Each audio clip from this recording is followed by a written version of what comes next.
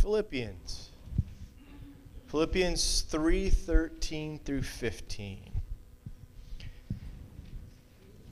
Love how it, you never, and you know, it really just shows God's providence and timing and planning, because that song really goes well with the message today.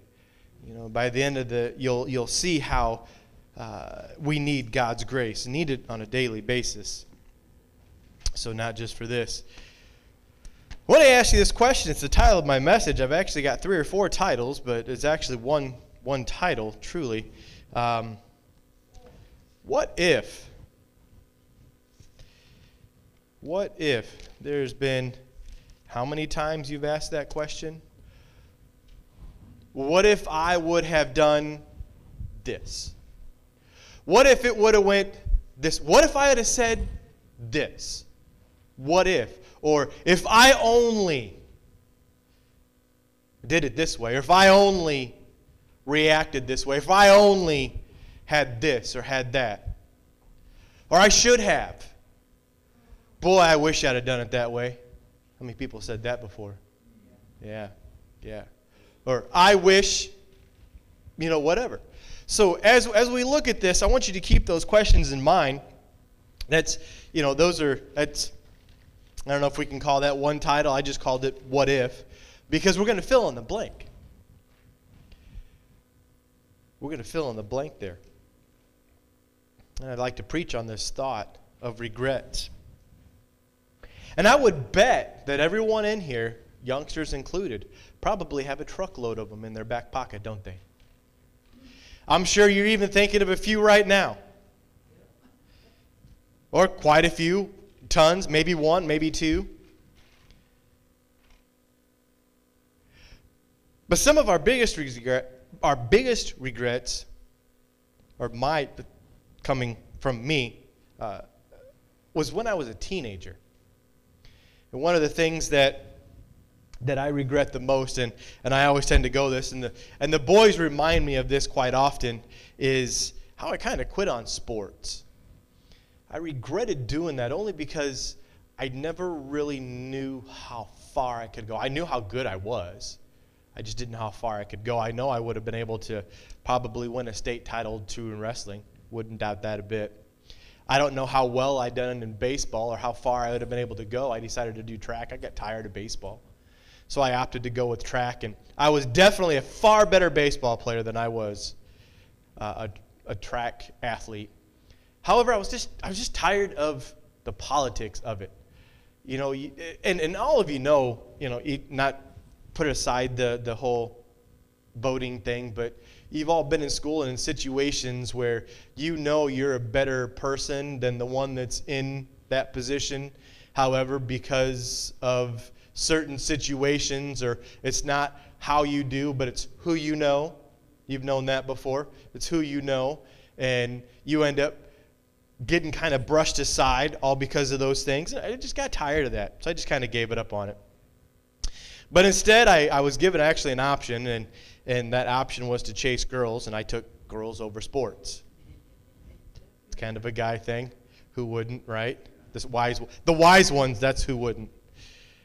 I wish I'd have, and when it came to the military too, I was on my last deployment, okay? And I had all my paperwork filled out to stay in, and I was making my enlistments. I was doing everything I was supposed to do, and I had all that stuff turned in as I was supposed to before I left, because my window was coming open. And I got halfway through my deployment and called back and, asked my squadron how things are going.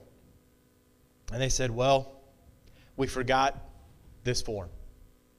And so nothing happened. So basically I was kind of pushed aside. And I just kind of wish I might have a little fought maybe more. And that always comes to mind now, because right now, actually it would have been the end of July, I would have had my 20 years in by now. It would have been 20 years. And, of course, that would have been a nice retirement, would have been nice nest egg and things, but, I just wish I had fought for it a little bit more, but I just kind of looked at it as maybe God's providence to have to go somewhere else. And these are a few of the things that I regret. You know, and on a daily basis, we make thousands of decisions. Most of them are probably correct. Some of them may be less correct than what it could have been, but it's still a correct decision. It's not a wrong one. You didn't do anything wrong. It's just there might have been a better way or a better decision you could have made. But there are also some times there where we make decisions that are less than favorable, don't we? And the outcome doesn't turn out the way we want it, or to put it bluntly, it was just a plain sinful decision. You know, I think of a lot of Bible characters that come in. I think of Eve, right? Did you ever wonder, did you ever think, does Eve regret eating that fruit? Do you ever ask yourself that question? Or do you ever wonder what it might have been like had she not ate the fruit? How did the world turn out? How about a little story here about Korah, Dathan, and Abiram? Korah, Dathan, and Abiram were three rebellious little brats that decided to challenge Moses' authority. So they were in the temple there, challenging Moses' authority. God said, I ain't going to have none of that. Moses, go and call them out. And he called them out, and right there in front of the temple, he had opened up the earth. And Korah, Dathan, and Abiram, and all their families, their kids, everything that they had, all fell in a hole. All fell in a pit. The Bible said it was a great opening in the earth. They had a straight ticket to hell, a one-way ticket to hell. Off they go. And the earth closed back up. How about Achan? We talk about this story in class quite a bit. Achan. We make fun of it a little bit. We call it Achan Stole the Bacon. That's our title. We make up some fun titles of stories. But Achan decided he wanted to steal some of the Babylonian garments and a couple wedges of gold there and some other items. And it put his family in jeopardy. It put 3,000 soldiers in jeopardy. Not only was it a great humiliation to Israel. You got this small little city, not very big, ended up stopping a force pushed by God. We just sacked a huge city, and we didn't even have any siege weapons. But yet this little city that's unguarded, nothing's around it, there's no walls, no nothing, it's just sitting out there. Anybody can just walk in, take what they want, and walk back out. But they got beat. Why? Because Israel was in sin. And result, Achan and all of his family were stoned. Everything that he had was thrown in a pit, and all of Israel stoned Achan and all of his family. And 3,000 soldiers also died. Another one that comes to mind, a great regret. What about David and Bathsheba?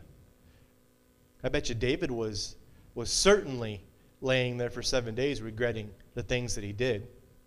He killed a woman's husband, one of his generals, one of his dearest friends, because he didn't want to fess up to the adultery. So their son died together. Absalom died. Amnon died. Tamar was disgraced and stuck in a tower because of what happened between Amnon. And then his great-grandson, Rehoboam, split the kingdom. All because of one sin. All because of David's decision. And I'm sure there's many, many other characters that we can think of. That, I mean, the list can go on and on. The Bible is filled with those that have bad decisions. Well, what I want to talk to you today is how to get past those bad decisions. How to get through. Because we still carry the scars of those regrets, don't we? We still have them on our back, on our arms, in our mind, on our souls, and our emotions. And we keep on thinking back about what if? And there are probably some questions and some things that if I'd have just did this, your life would be completely different than what it is now, wouldn't it? So look with me here in Philippians chapter 3, verse 13. Brethren, I count it not myself to have apprehended, but this one thing I do. This is Paul. Imagine the things that Paul did, especially while he was Saul, before he became Paul. And this is what he's saying. I want you to keep in that mind for a second. Keep in all the Christians that he murdered, thrown in jail, thrown in the deepest pits, and persecuted. And this is what he says. I count myself to have apprehended this one thing I do. Forgetting those things which are behind and reaching forth unto those things which are before, I press toward the mark for the prize of the high calling of God in Christ Jesus. Let us therefore, as many as be perfect, be thus minded. And if anything ye be otherwise minded, God shall reveal even this unto you. Let's pray. Heavenly Father, we want to take a moment here and learn what Paul is saying, and then help us, more importantly, to apply these verses to our lives. Lord Jesus, we all in here have a load of regrets, each and every one of us, trainfuls. And Lord, some of them hang us up. Some of them keep us from Christian growth. Some of them keep us from being all that we can be for you. Help us, Lord, to take these 3 steps that Paul did, to be able to apply them to our lives, and to get past those regrets so we can be a better beacon and a better light to you. Amen. I'm going to read that again. There's 3 verbs in here that we're going to pay very close attention to. Brethren, I count not myself to have apprehended, but this one thing I do, forgetting those things forth unto those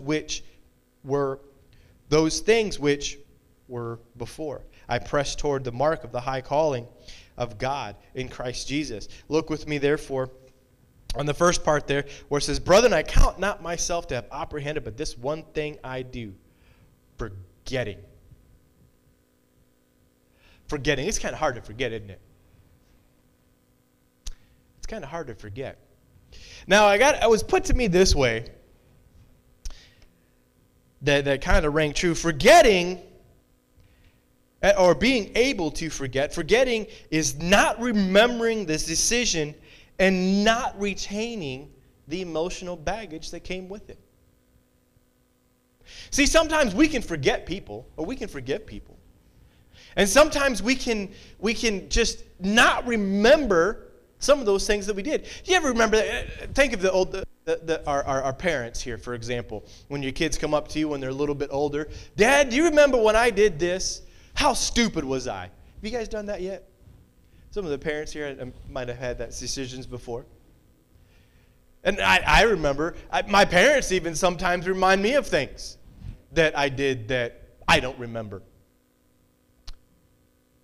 So they were able to forget. But the thing that helps them remember those situations is the emotional distress, the baggage that came along with that particular situation. See, we can forget it sometimes when it doesn't apply to us, or we can forget it when it was really a horrible thing, but we can't get rid of that emotional baggage, can we? That thing that holds it onto us, and that's what Satan, that's how he gets in there. He'll put you in a place and a time to help you remember that situation. You may not remember what happened, but there'll be some way that Satan will get in there to remind you, and it's usually through that emotional baggage. So how do you fight those things? Turn with me to Psalms 51:10. Psalms 51:10. We got a couple of verses we're going to look at here that's going to help us in our pursuit of forgetting. And that's the one thing that is the one thing that's so wonderful about God. Because the Bible says that not only does he register our sins, it's under the blood, he doesn't even remember them. I mean, it's as if it doesn't even exist to him when we sin. It's covered under the blood. I don't remember it. What are you talking about? That's pretty awesome to hear from an all-knowing, all-seeing, almighty God. It's kind of befuddling. Well, how do you not remember? God, you know everything. He just chooses not to. He chooses not to look at that. And this is how he does it. Psalms 51:10. This is Psalms 51 was written when after David and Bathsheba had their thing there, and David was called out by Nathan, and David cried out to God for forgiveness. And this is what he says, 51:10. Create in me a clean heart, O God, and renew a right spirit within me.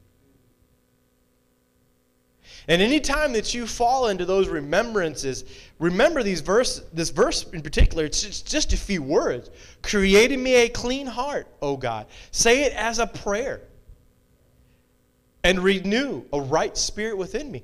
Because you know at that moment, you're not in the right spirit with God, are you? Because you're remembering stuff that you're told to forget. Think of it this way. Forgetting actually is a commandment. Forgetting those things in the past. God says move on. Don't worry about it. You can't change it. You can't fix it. You can't alter it, can you? So why are you going to dwell on it? It's not going to change anything by you dwelling on it. But what it will do is keep you from getting closer to God, now won't it? So he says, renew a right spirit within me. Create in me a clean heart. 2 Corinthians 10:5. Run there real quick. On the other side of the gamut. Use your Bible a little bit, help you stay awake. I know I'm nice. And George told me yesterday, he said he was going to bring, did you bring it? He was going to bring an extra thing of coffee and snacks while I preached to keep him awake. I said, well, if you do that, then I'm going to preach a little longer because I know you ain't got to go worry about going to lunch. You're going to be nice and filled, so. 2 Corinthians 10:5. 2 Corinthians 10:5. Another great one to help us fight these emotions, fight these remembrances, to help us to forget. Casting down imaginations and every high thing that exalts itself against the knowledge of God, and bringing into captivity every thought. Every thought. Every thought. Say it with me. Every thought. To what? To the obedience of Christ. In other words, what this verse is saying is when you say it, you are asking to be Christ-minded. And you are searching for the mind of Christ. That's what that's saying there. Bringing into every thought, every piece of knowledge, everything that you know, bringing it into the captivity to the obedience of Christ. So in other words, you're saying every thought that you should think of is of Christ, not of what you were worried about. Your fears, your shortcomings, your strengths, your weaknesses, your situation. Bring it all into the obedience of Christ. And by doing that,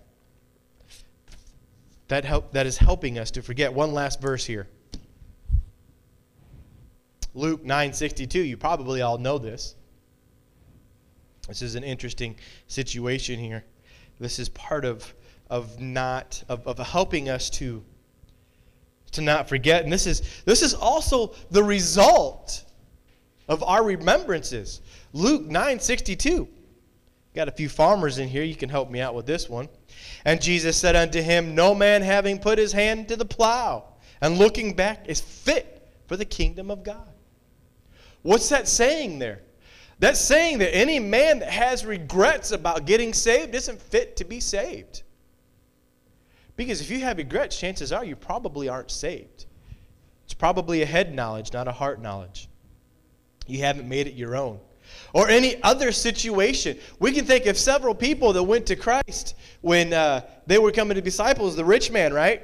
Remember the rich man? Or all three of the men. One guy comes up and says, what do I got to do to be a disciple? And he says, get rid of everything and follow me. He says, well, but I can't do that. Because I got a lot of riches, Jesus. I mean, I'm pretty well-to-do. Well, Jesus, my mom and dad, I got to go marry my mom and dad. I'm their only son. I'm their only daughter. I'm the only one that can take care of them. Well, forsake them and follow me. And at that point in time also, their mom and dad was not ready to die yet. They still had a number of years to go. So in other words, he was looking for an excuse. He wanted all the glories and riches that came with following Christ, but he also wanted to hold on to the world. I want you, God, but I also want the world too. Got to have them both. But he says that any man that put his hand to a plow and looks back? What happens when you're looking back? What happens? Hey, great example. What happens when you're looking around when you're driving sometimes? Sometimes when you're getting a little tired, you're trying to look around to keep from falling asleep, or you're getting a little bored, or the only thing you're seeing is corn, corn, corn, corn, corn, corn. And you're getting a little tired of seeing corn, so you look somewhere else. What happens with the steering wheel when you look that way?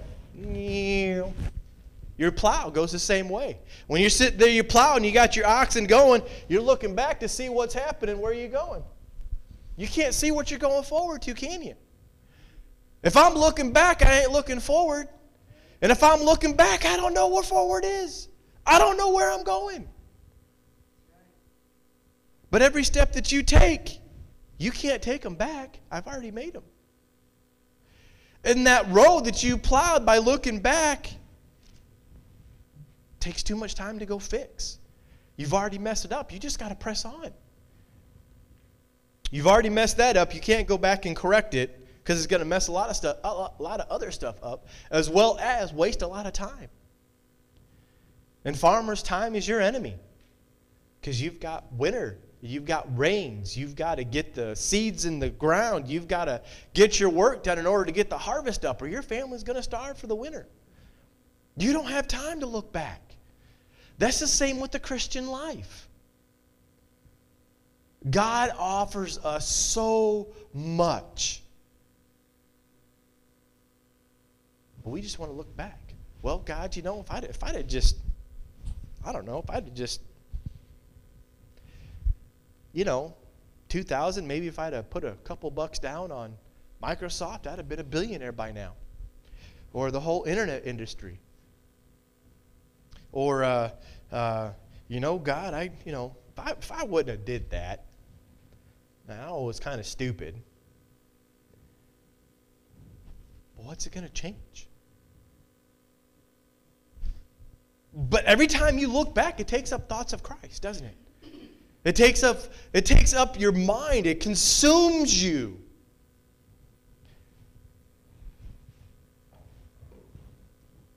No man, having put his hand to the plow, looking back, is fit for the kingdom of God. So our first verb was forgetting. How do we forget? Pretty much got to make it a effort. It takes work. Everything from in this book, from cover to cover, that God asked us to do, takes work. It takes effort. And God's going to bless that effort and that work. What do we got to do next? So after we forget, let's look at the next part there. In verse 13, down in the middle there, it says, forgetting those things which are behind and reaching forth unto those things which are before.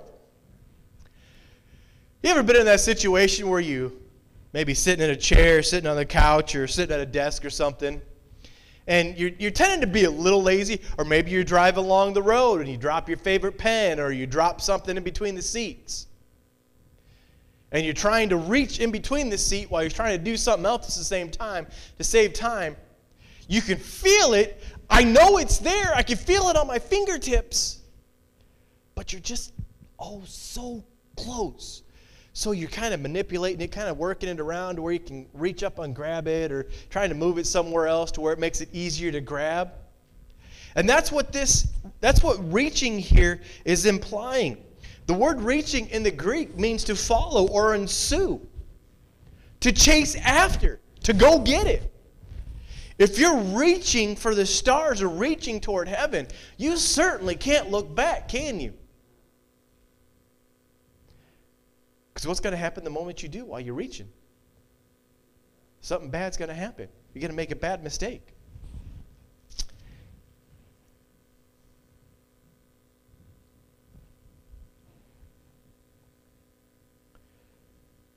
So once you're done reaching is actually giving us a command for the next part here. Look at me at verse 14. Verse 14 says, I press toward the mark. And again, that word press, it's a more intense word than reaching. It has the same idea, but a little bit more concern, a little bit more intensity. And see, when we put these together, this gives us a direction and a goal. When we press toward the mark, what is the mark? Well, we can take out a few words here. Look at me just for a second. We're going to kind of trim the fat off here a little bit here. It says, I press toward the mark of what? Instead of saying for the prize, this is, I press toward the mark of the high calling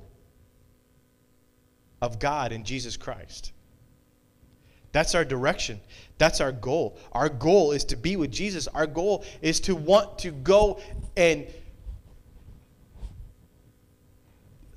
what are the words I'm trying to say here? Exemplify Jesus. We want to get so close to him that when people look at us, that's who they see. They see Jesus. They don't see Rich Reihl. They see Jesus. They don't see Jason. They see Jesus. They don't see Josh. They see Jesus. Got the J thing going on there. I thought it was pretty cool. There's my alliteration, preacher. Love you. Oh, Mark fell off again. I always knock that thing off. I'm going to glue it on there. Might not be able to use it after that.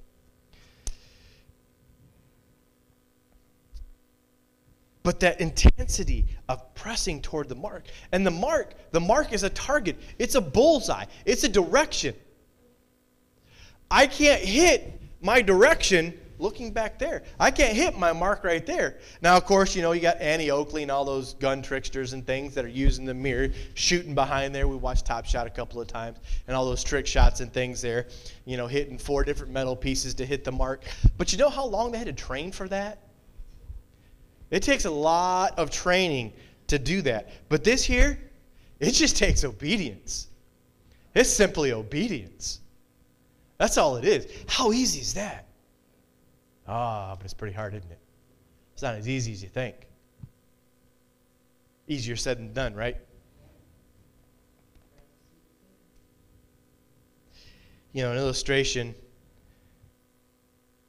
is when the Navy SEALs, when they go out at night to do their Navy SEAL thing, they have with them a laser, okay? And they're going out and they're doing what they term painting the target. So what happens is they'll go and they'll stand however far away the laser is. I don't know the specs. But they will shine this laser on their target. And then a laser-guided missile fired from some plane somewhere else, miles away. And this missile will go within inches of where that laser lands. Wherever I paint that laser, that is where. That's the mark. That laser's the mark. And that's what we have to be laser focused as we are to pursue Christ. And that's the idea here, is to paint the target. The target is Christ. And we want to put our laser sight eyes and our heart and our soul and everything we can on him. See that laser? When they shoot the laser, it doesn't go around this way. It doesn't go around turns. It doesn't bounce off mirrors. It doesn't do one of these numbers and come back and paint something behind them. It only goes forward. That laser only points where that soldier puts it. And that's what we need to do too. We need to put our hearts, souls, and minds pointed on this book and only look forward. Because the past is the past. There's nothing we can do with it. And even in our bad decision, though, and this is what makes God so great, besides many other things. What makes God so great is he even takes those situations, your bad decisions, and he can still make it work. He does it all the time. He does it all the time. In my pursuit after girls, I got my wife. Along with them, all 4 of the kids. Not a bad decision, I think. Except for the one in the back, though. Yeah, it's Josh.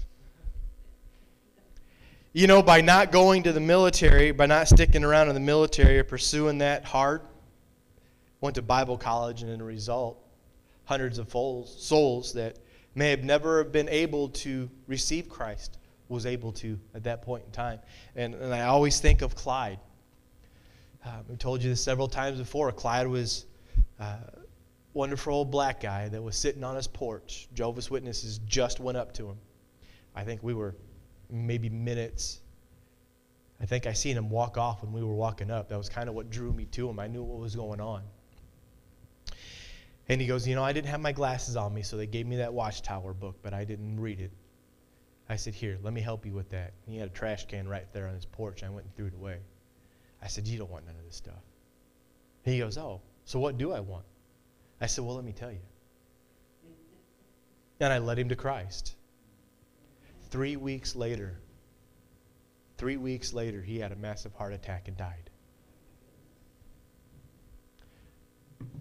What if I went to the military? What if I stayed in? What if I got my 20 years? There's a good chance that Clyde could be in hell today.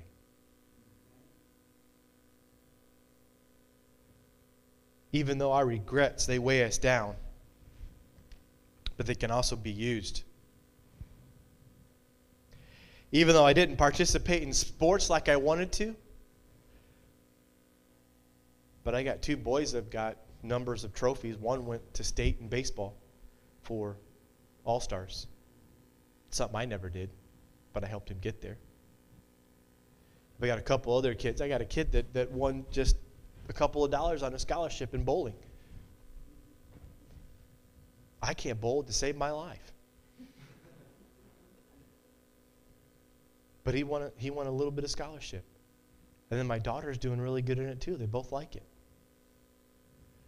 That's a sport I didn't. That's a leisure sport to me. I mean, that ranks just right above golf because I don't golf. So I'll go bowling, but I won't go golfing. Philosophy is behind golf is that if I got to chase after a white ball, I ain't doing it. If I'm going to hit it, it's coming back at me. Somebody else is going to chase it for me. Yeah. And even for wrestling, I was able to coach a team when I was at Yakota. They went down to Kadena and they won what they call the Sunshine Belt, which there was, I think, about 10 schools. That was kind of the Southwest Pacific region type of, Japanese don't have wrestling, they have judo. But they still do wrestling. And so there were several American schools from all the bases plus a few Japanese schools. And the school that I helped to train won that, and I had a couple of kids who I helped hand in hand win their specific divisions as well. So even though I didn't get to do it, I was able to help somebody get there. And maybe for my decisions, I might not have been able to have that. We think of, Korah, Dathan, and Abiram. Makes for a great example what happens when you try to step up and be God. We know what happens with Satan. David and Bathsheba, even through all their regrets and through their situation, we still got Solomon. And the country itself was led to dizzying heights that it's never seen before. That the next time they see that type of prosperity is going to be in heaven when Jesus comes back. Even though our regrets, they weigh high on us and they get to us. And Satan uses those against us. But we've got the Bible. What'd God say? What'd Jesus say when he was up on the tower? He was being cast down from the tower when Satan was testing him. All 3 of the times, what happened? What did he say every time? He used the Word of God. Every time Satan came and attacked him, he used the Word of God. And that's our example. It may take more than 3 times for you because the regrets and the situation that we have may be a little bit deeper than what Christ was. So it may take a little bit longer, may take a few more times, may take a couple more verses.